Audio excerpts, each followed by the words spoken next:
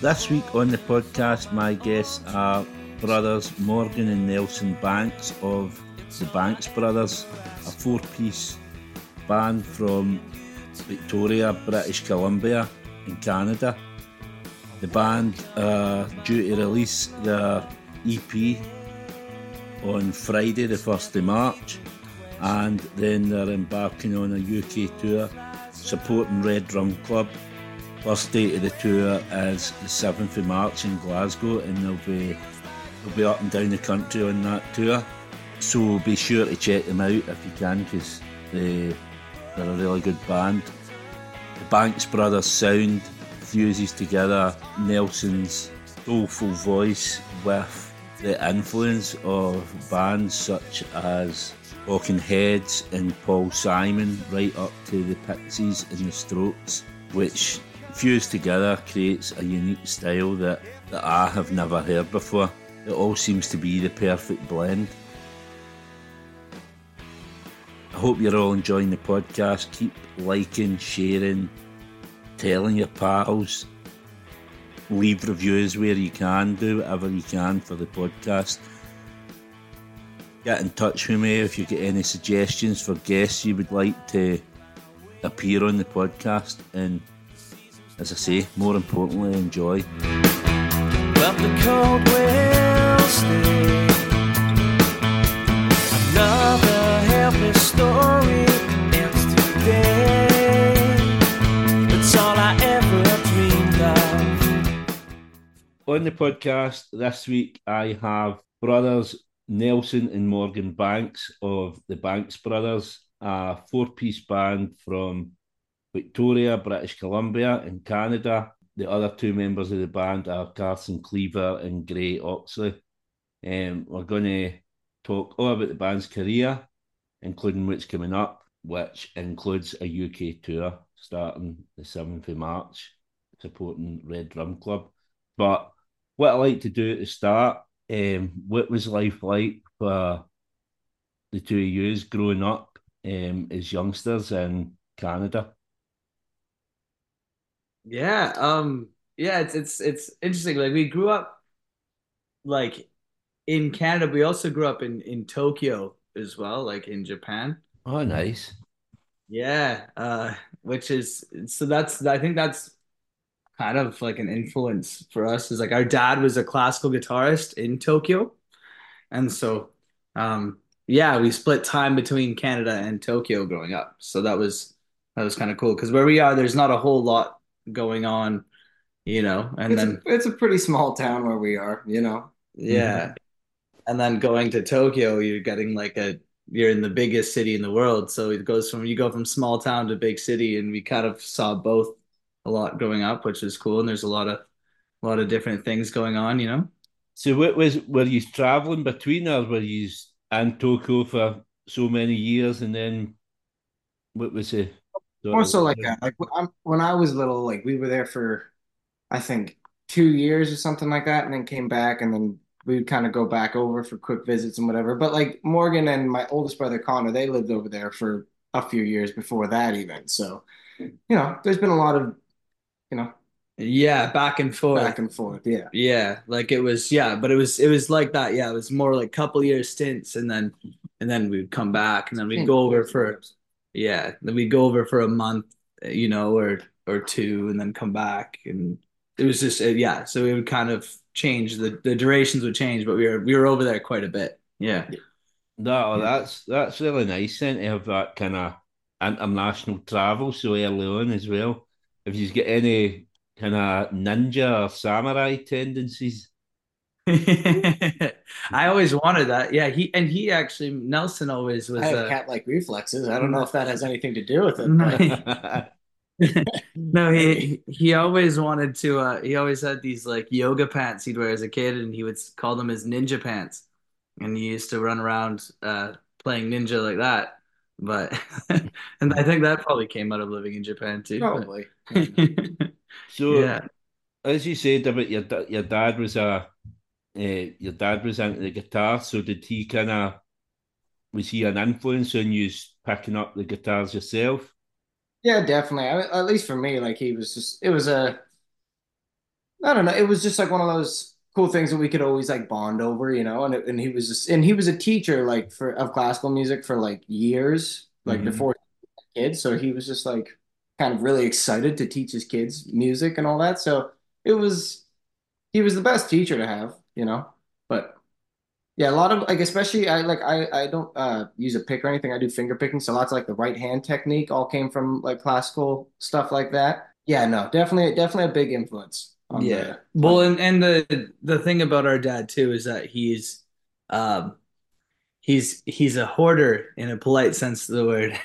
But he's a hoarder of musical instruments. So we had guitars around the house like all the time. So, my brother did learned more from my dad because he could sit through a guitar lesson with my dad easier than I could. But the flip side of that coin was he always had guitars around the house, and so like even if I didn't want to take a lesson from my dad, I could still find a guitar in any given room of the house and you know teach myself a chord or two, and we always had guitars around to do that. So So yeah. did you know then early on that kind of this was the road you wanted to go down? You wanted to be musicians, or was there anything else before that? Was there jobs or I university? wanted I wanted to be a carpenter at one point. That was like the be all end all for me. I wanted to be a carpenter. And then we we started playing more and it kind of like, started playing cooler shows. And I think the first show we played that had like stage lights and an actual audience, I was like, maybe I could leave the whole carpentry biz, maybe I could ditch that for the rock star life, But it was actually funny because when I went to my dad and I was like, you know what? I think I want to go to like this other school to, they got a good carpentry program. I want to do some woodworking. My dad was like, you don't want to be a rock star? And I'm like, yeah, supposed to have like the opposite approach to that Yeah. answer. Whatever, We grew up in the one household probably where your parents are more supportive of you being a musician than they are of you trying to be a doctor or something, like yeah. But yeah, no, I mean for me, I when I was 5 years old, I wanted to be Elvis Presley. That was like I thought he was the coolest man on the planet, and so I did everything in my power to look like Elvis Presley and be Elvis Presley. So I think that probably plays a factor in all this too. But So before the current inclination of the band, was there any other musical projects? Was there any other bands prior to this? well, No. we started off as a folk duo, like Yes. just the two of us, and Hmm. that started when we were in sort of high school, um. And yeah, we started off more like Simon and Garfunkel, that sort of leaning, like a lot of harmonies, which still applies to like our sound now, like with rock stuff. It kind of it at times people have said it's, more folk rock than alternative rock and things because of the way we harmonize and the way we phrase things. Um, but yeah, like that's probably the only real project we've been a part of. Our bandmates were in their own separate projects that were also in Hmm. school. We're all friends in school together since the time we were like kids, but they were always in bands that were way too cool for me to ever be in. And so, Right. and so yeah, but when it came time that like we were gonna do a show, it was sort of the biggest show we were gonna do at that point.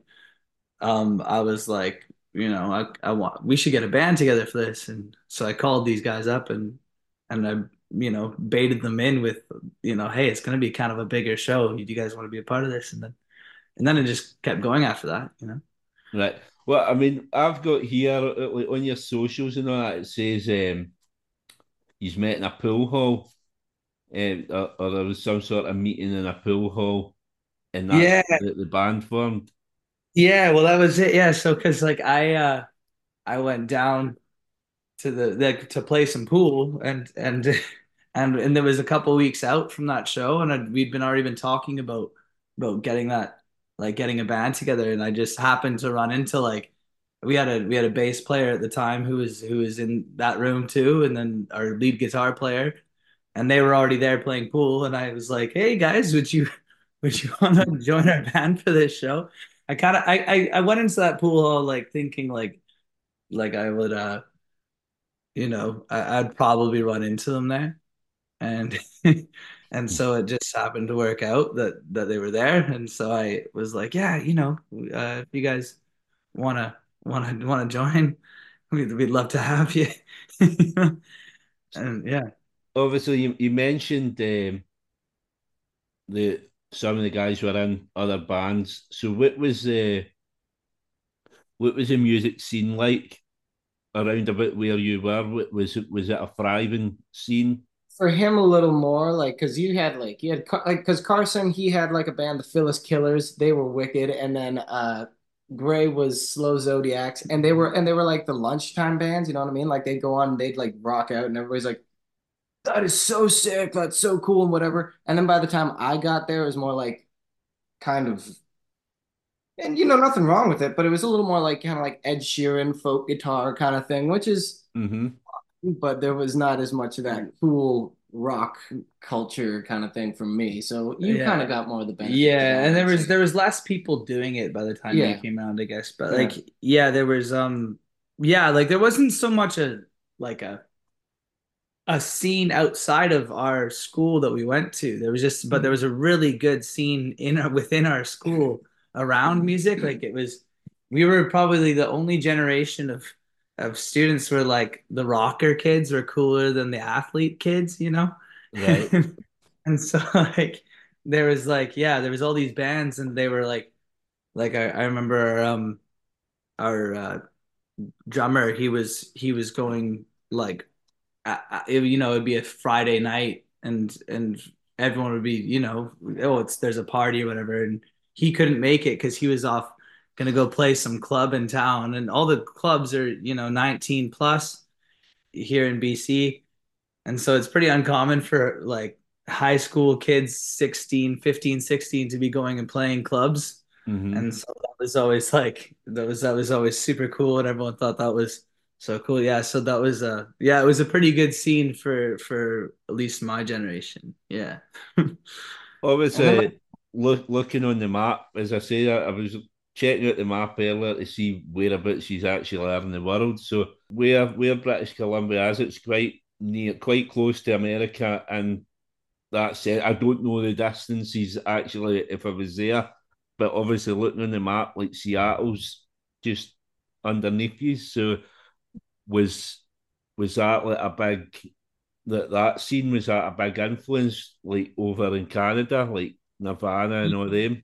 Yeah, I would say especially like for the generation that we were in, I think there was a lot of bands that came out of Seattle and like all that music, the Pearl Jam, Nirvana, Soundgarden, a Mm-hmm. lot of the bands, they were very much on our radar, and it was yeah, it's so close geographically. Like we're actually just as close to Seattle, I think, if we take a boat because we're on an island, right? So if we can go to Seattle and it's just as close to go to Seattle as it is to go to Vancouver.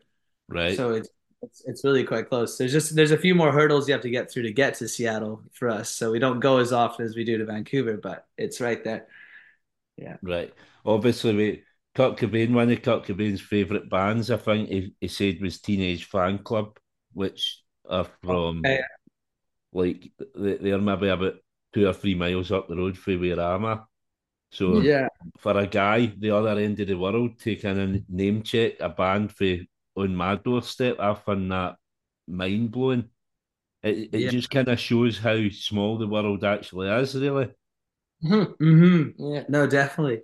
What I seen as well, you said a residency in, is it the Canoe Club? Is that Yeah. correct? So what were you doing then? Play was that weekly gigs you were playing in there? Yeah. Yeah. We it was Canoe Club was a venue in town here and it was like a really good spot. I mean, it was covers. We would play covers at that time, but Mm-hmm. the bar itself was just a really cool place. Like it felt like one of those places where people kind of came and they had a high expectation of what they were gonna see, and so you always had like people's eyes like super focused on the band, and it was like you were playing a show, even though you were playing like cover songs. It was like you had the crowd like it was like a ticketed audience because they were so focused, and so that yeah, it was really kind of great for that. It was great for us too because we went from playing like farmers markets and I don't know birthday parties, like wedding parties, like you pretty much name it, and we would play it. So we Uh-huh. were playing all of these kinds of things. We were like, man, we want to play in a cool club. We want to play a cool show, not like I don't want to have produce next to me while we're rocking out.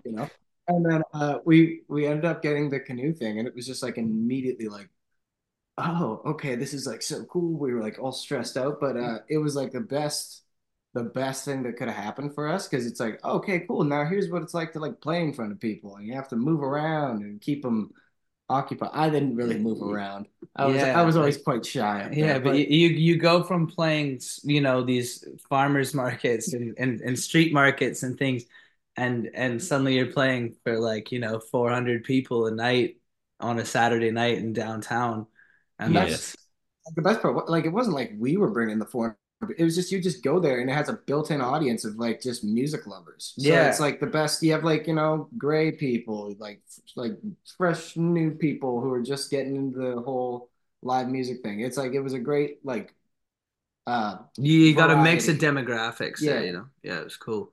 Yeah. So, I mean, obviously, with something like that, that audience is coming to see you. Whereas when you're playing these farmer markets, they're not specifically coming to see you. They're just there and you're on, so to speak. Lockdown came as well. So, how did you handle kind of lockdown? How was it personally for yous and the band, and what was it like in general in Canada?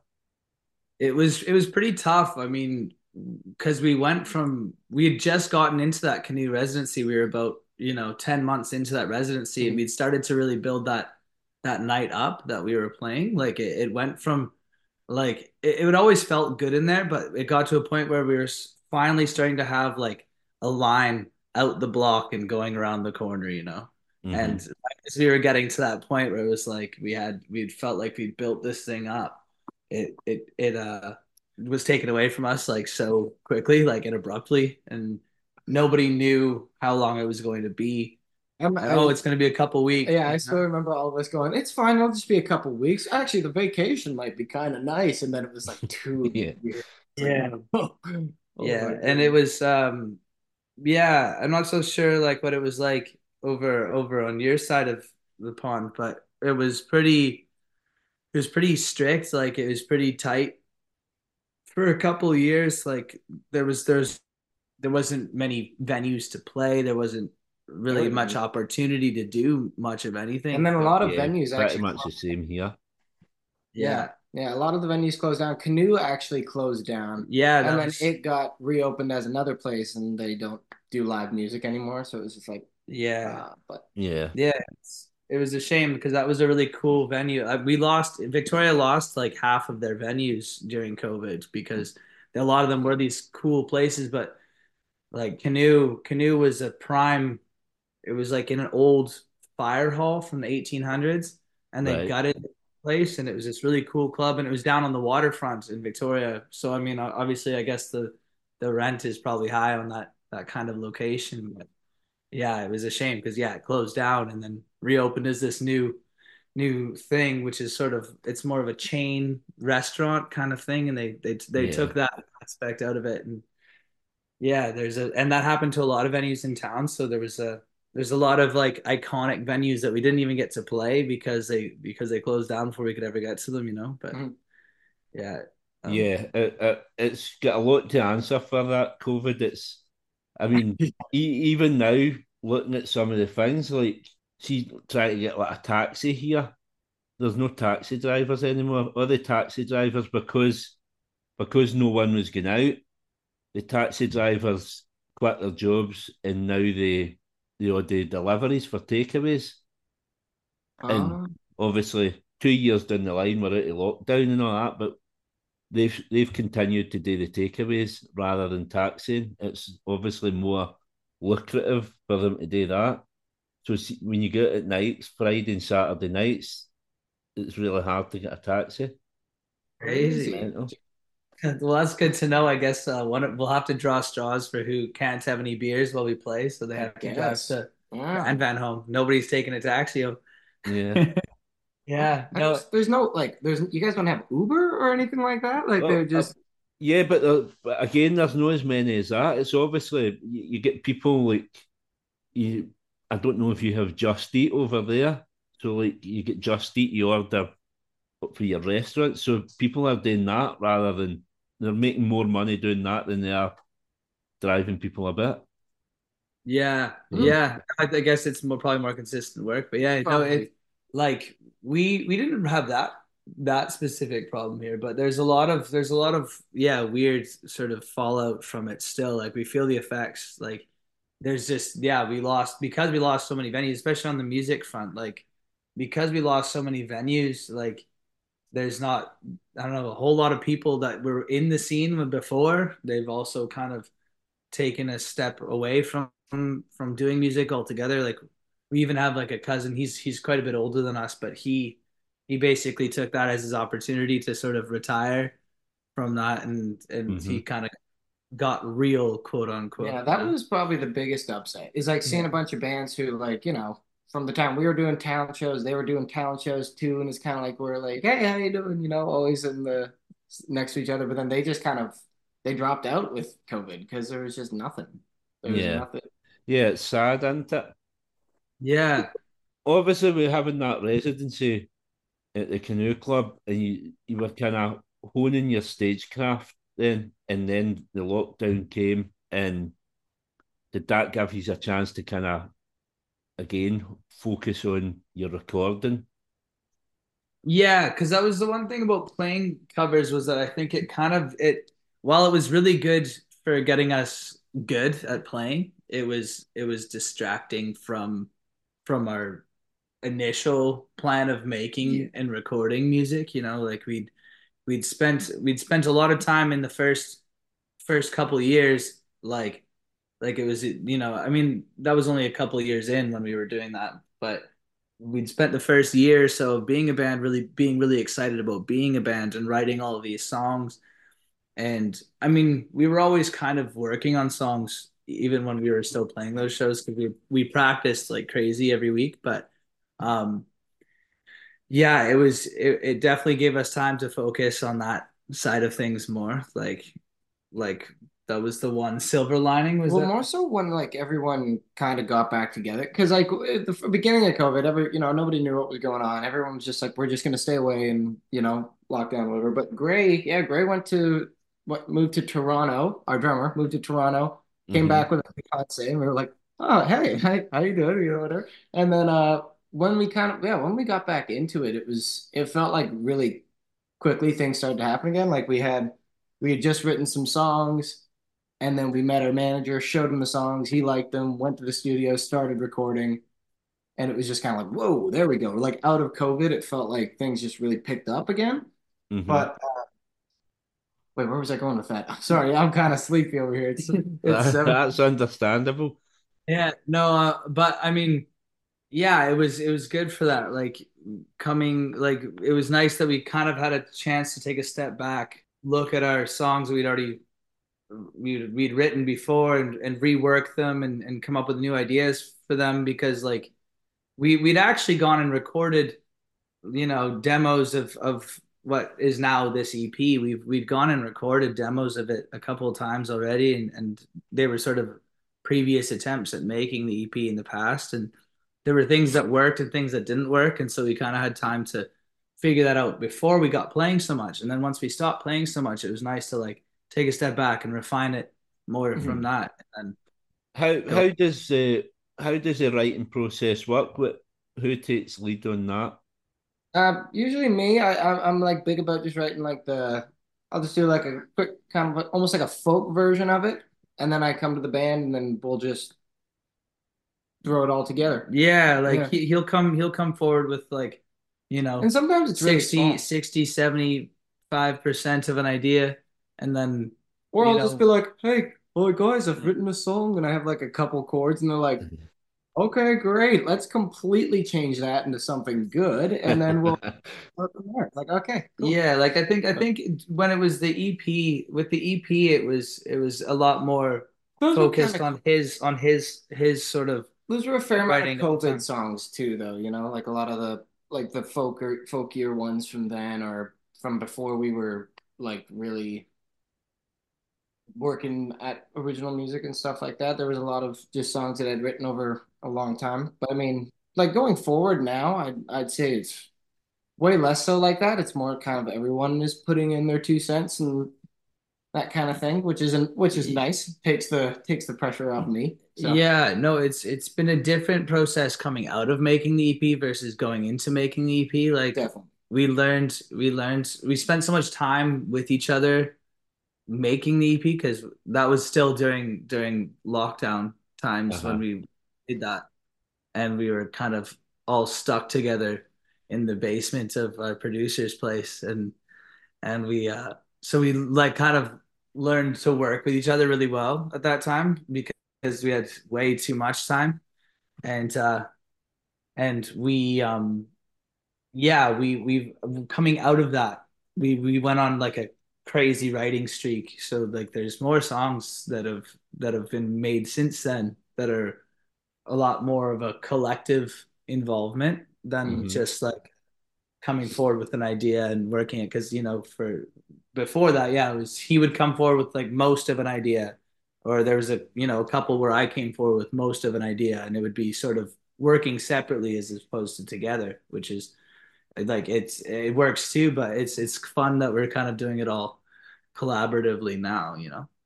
And you worked with Steve Bays, who produced Hot Hot Heat, and he worked with the Killers as well. Is that right?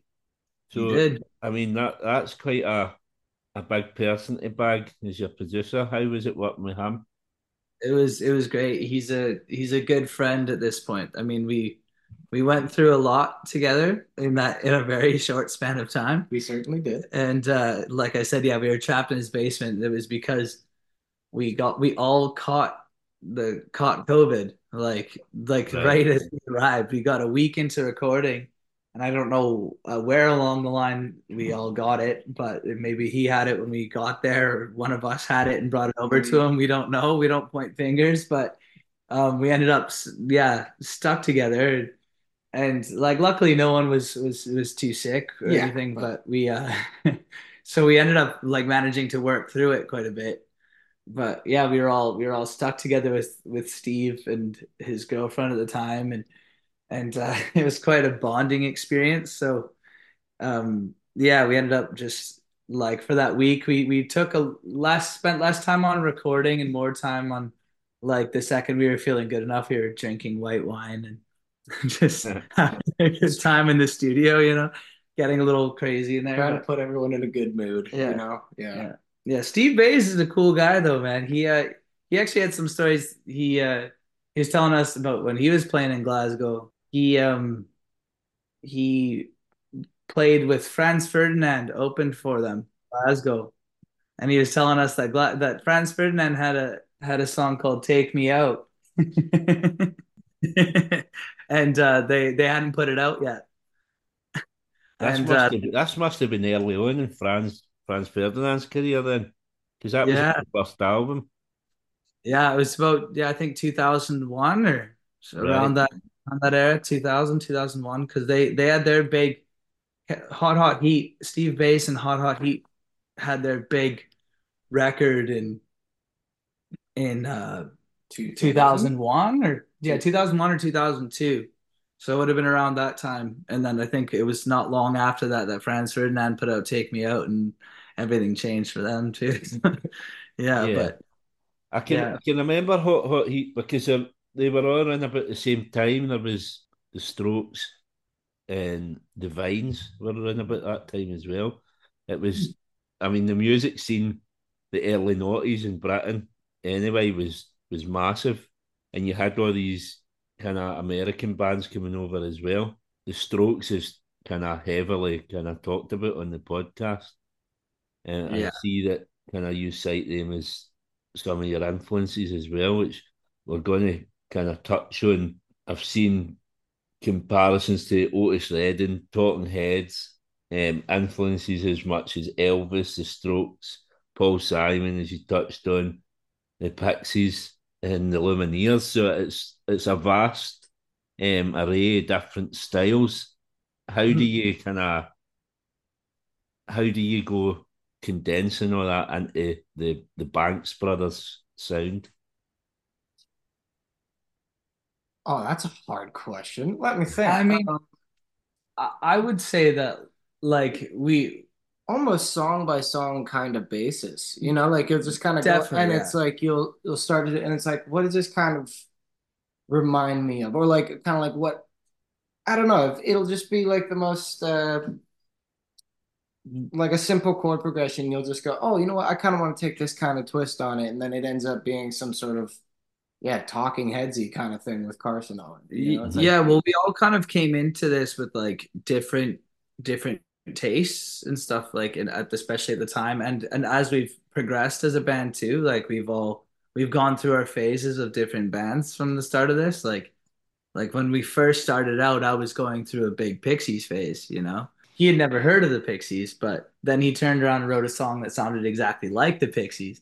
And I'd never heard, I hadn't heard of the Pixies. I hadn't heard of Nirvana till I was like way too old. I was he like, what, yeah, 15? Something he like so that. he liked the older stuff, you know. He was our dad is an older guy. Our dad's 70. 76, so he's good. Like our dad's influence was on him quite a bit. So Was on my brother. I Like listened to like lots of like old blues and jazz and Mm-hmm. you know, some classical stuff, but mostly jazz and folk. And then they all listen to like rock, and like the furthest I would go is like my favorite rock band was like the Eagles. And so I remember at band practice we were like, "What song should we do?" I was like, "Oh, guys!" And I'm like sitting there. They all have like these big amps and these big electrics. I'm sitting there with like an acoustic guitar. I'm like, "Hey guys, we should do Peaceful Easy Feeling." And then Carson's just like, Nelson, shut up. I'm like, okay, okay, I'm sorry, I'm sorry. He's like, we're yeah, not playing the Eagles. I'm like, all right, yeah, okay, sorry. yeah. Nelson wasn't traditionally cool. It was, and then it was immediately like, okay, cool. I'll learn the ways, and so I had to, you know, educate myself. Yeah. But But yeah, man, you get such a soulful voice, so like the voice is kind of dead distinctive. mm, thank you. I mean, Yeah. that's honestly probably a big impact on that is the R&B stuff. Because we used to do so much like R&B covers and stuff. Because it was kind of like we had, I don't know what happened. We had one practice where we did, was it like Bring It On Home or something, Sam Cooke, and then it was just like, okay, we're just gonna keep doing it, and it was sounding really good, and then I kept singing it louder and louder and louder until it was like almost growly. Well, I think it And then it was. was I just think the like problem was that we didn't have good microphones, and he was trying to cut above. Like that's he was trying to cut probably a above big the factor. drum kit in the middle of the living room. So he realized he was wailing his voice to try and match the volume in the room, and then it suddenly sounded really good. And it was like, okay, keep doing that.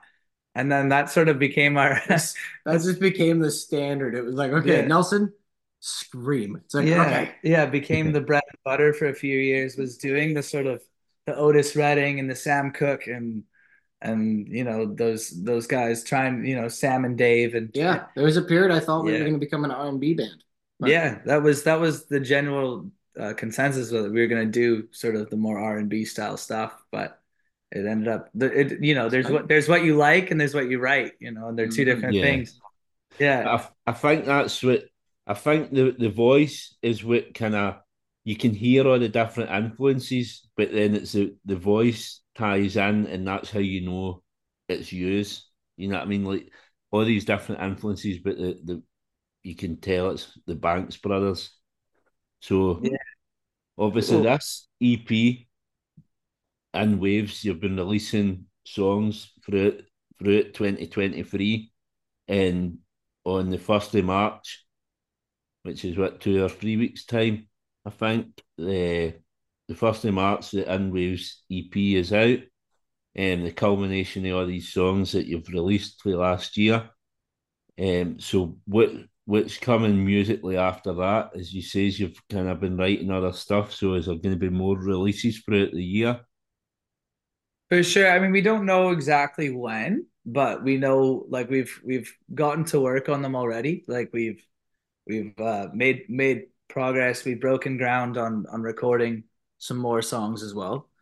So yeah, and I mean I think we've definitely applied similar logic that we did with the EP, but also we learned a lot of things in the process of making the EP. So we're pretty excited for the new releases as well. Like we if you come to the show in Glasgow, we'll play a few for you. There it's gonna be a yeah, it'll be fun to kind of show them. We like playing the EP songs as well, but you know, it's always fun To to play move your on new to new stuff. things Yeah. and make new things, you know, and so we Hmm. yeah, Because every new song you write is like the best thing you've ever written. So it's like, okay, yeah. we have to play it, you know? Like, Yeah, we have a problem with that. We always whenever we write something new, we get so excited about it that we walk into the you know the show the next show and we'll be like, "Hey, we wrote this song on Tuesday."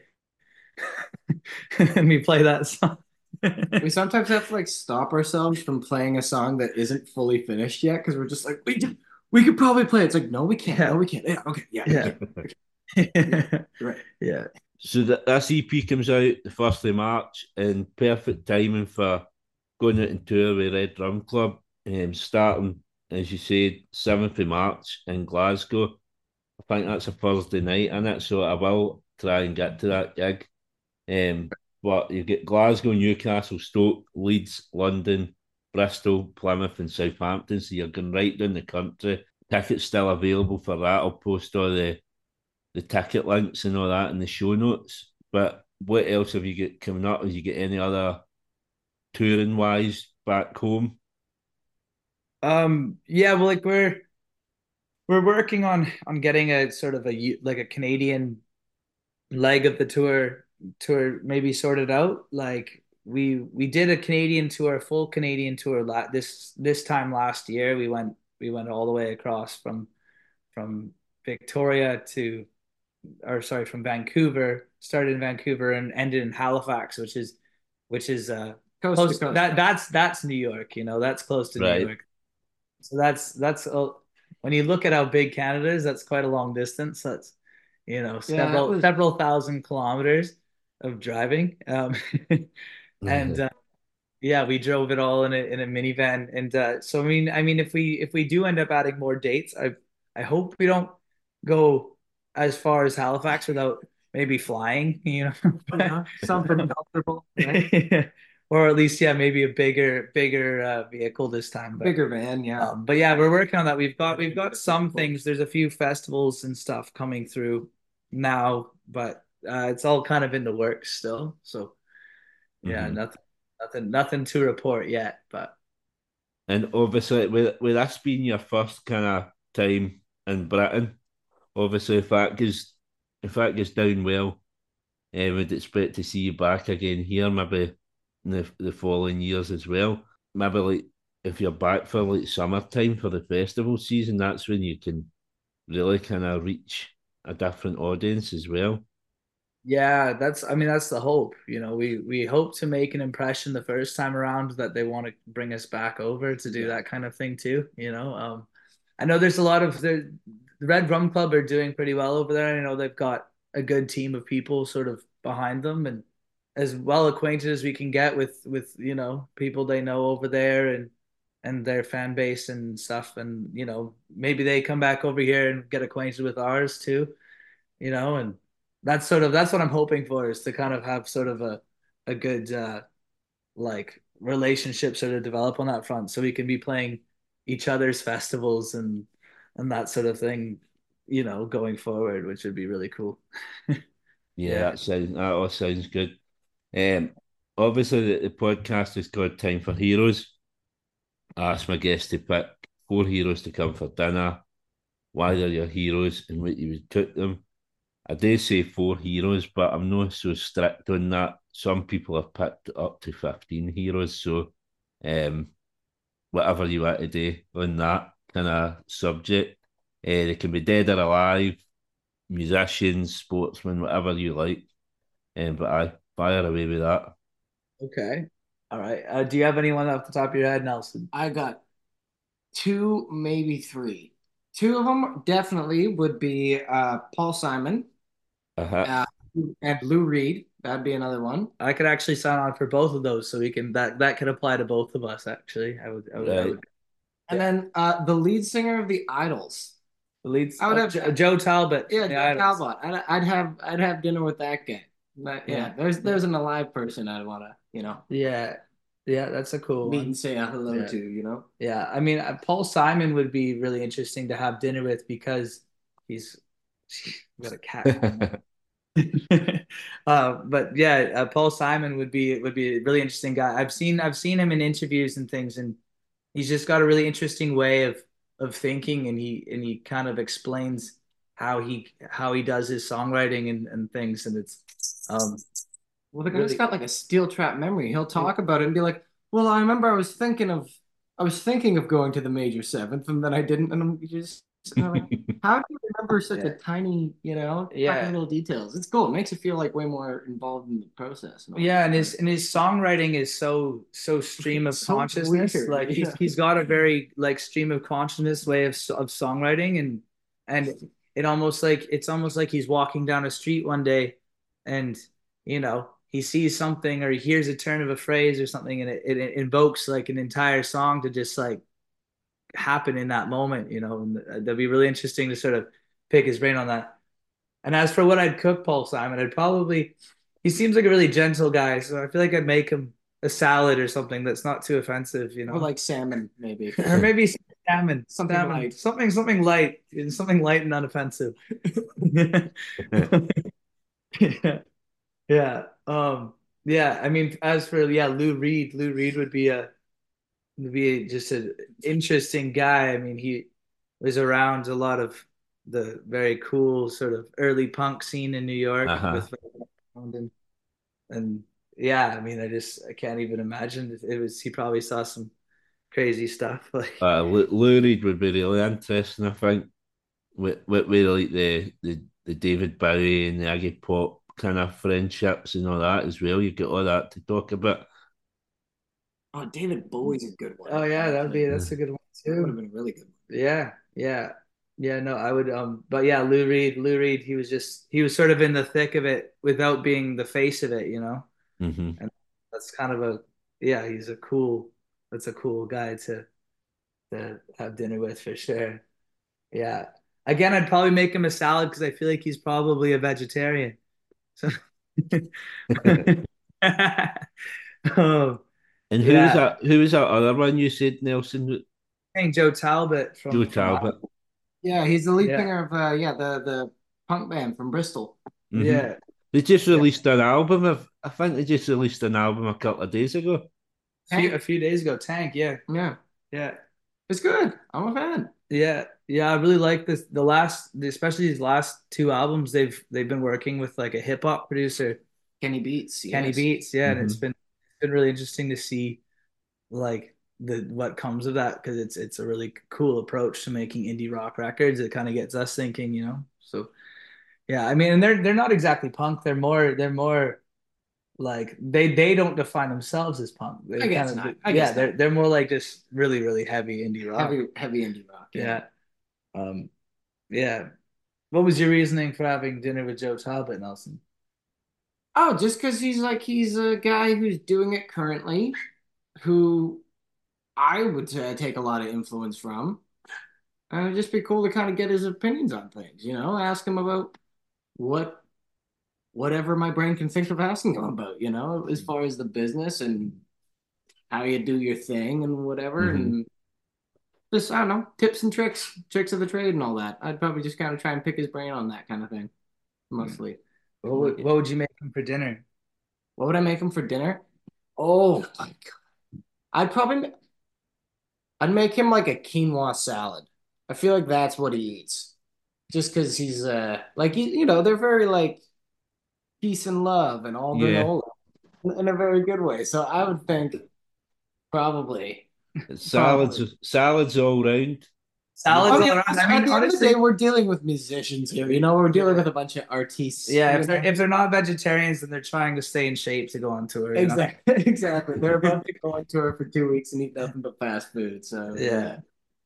Yeah. Yeah. I think another one I would, if I had to pick another one.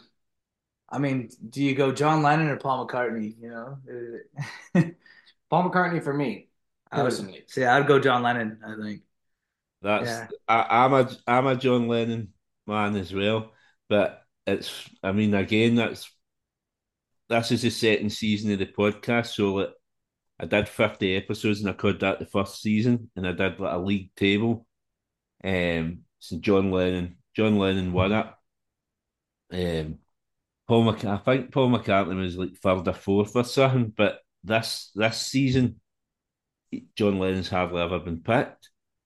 So I think Really? I'm maybe about halfway through, about 24 episodes, and he's maybe only been picked 2 or 3 times. And a lot more people have been gone for McCartney. I think it's maybe due to the documentary, see the Get Back documentary, and Hmm. everybody's kind of seen Paul McCartney in a different light after that. I mean, I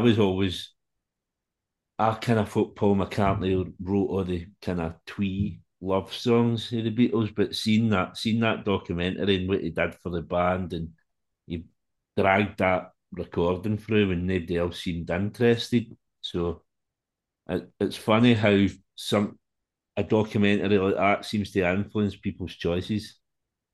Yeah, yeah, for sure. I mean, and well, Paul McCartney, he was such a force. Like, I mean, he is still such a force. Like, I was about to say, yeah, like, yeah. he's still John alive. John Lennon was a force. Paul McCartney is a force. But Paul McCartney, yeah, he had these sort of like he did write the sort of, as I think John Lennon called them, like granny songs, Mm-hmm. But he wrote like these granny songs, but then he also wrote these like amazing power ballads and these really clever, or like came up with these really clever progressions, in his way. And then even like with the Wings and stuff too, he Yeah. did it again. Yeah, he And just it's kept like, doing it, you know.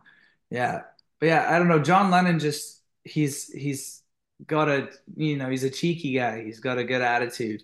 I mean, a Yeah, bad attitude, some would call it, but it's like yeah, he's cheeky. He's got a good sense of humor. It's like an endearing bad Yeah, attitude, but you know what I mean? he had a very interesting way of thinking. Like Paul McCartney kind of laid it out for you, but John Lennon, it seemed like you didn't quite know exactly where he was at on yeah. things. It was quite dangerous, wasn't it? It was like a proper kind of rock star. Yeah, it had all the volatility of a rock star. Mm-hmm. Yeah, Well, and so that's what gets me more keen on having dinner with John Lennon, just to see how it would go. I'll let you have both. You can have both. It'd be nice to sit down with the two of them in the room as well, wouldn't it? That's true. Yeah, I think the best dinner would be to have both of them there and see the dynamic at work, That would be Yeah. the real ideal, I think. Yeah. The ultimate treat. Yeah. We had obviously, as I say, I've done 70 episodes. Somebody a few episodes ago picked Ringo Starr, and that was the first time he'd ever been picked. Okay. And I was quite surprised. I wasn't sure if he would ever be picked, but I think the reason for him getting picked was not so much the drumming for the Beatles, but because he voiced on Thomas the Tank Engine. Oh, The right. voice for that. So aye. So that was an interesting choice. Um, but that's us at the end. Thanks very much for coming on and speaking to us. Thank you for getting up at kind of such an early time in the morning to come on the podcast. It's been a pleasure. Yeah, no, Um, thanks for having us. Not at all. all Yeah. the best with the EP release on the 1st of March, and even more so for this UK tour. I hope you enjoy it, and I hope to see you in Glasgow. But Yeah. thank you very much for coming on. Thank you very Yeah, thank you much. for Yeah, having us. we'll see you when we're over there, my man. Brilliant. Thank you. Thank Take you. care, man. Take care. I hope you all enjoyed this episode of Time for Heroes podcast. If you would like to get in touch, the best way is on the Facebook page Time for Heroes Podcast, or on Instagram at Time for Heroes Podcast, or Twitter at Time for Heroes P1, or drop me an email at timeforheroespod@gmail.com. You'll find Time for Heroes on all podcast platforms, including Spotify, Apple, Google and Amazon. Please leave a review where you can, share with others, and more importantly, enjoy.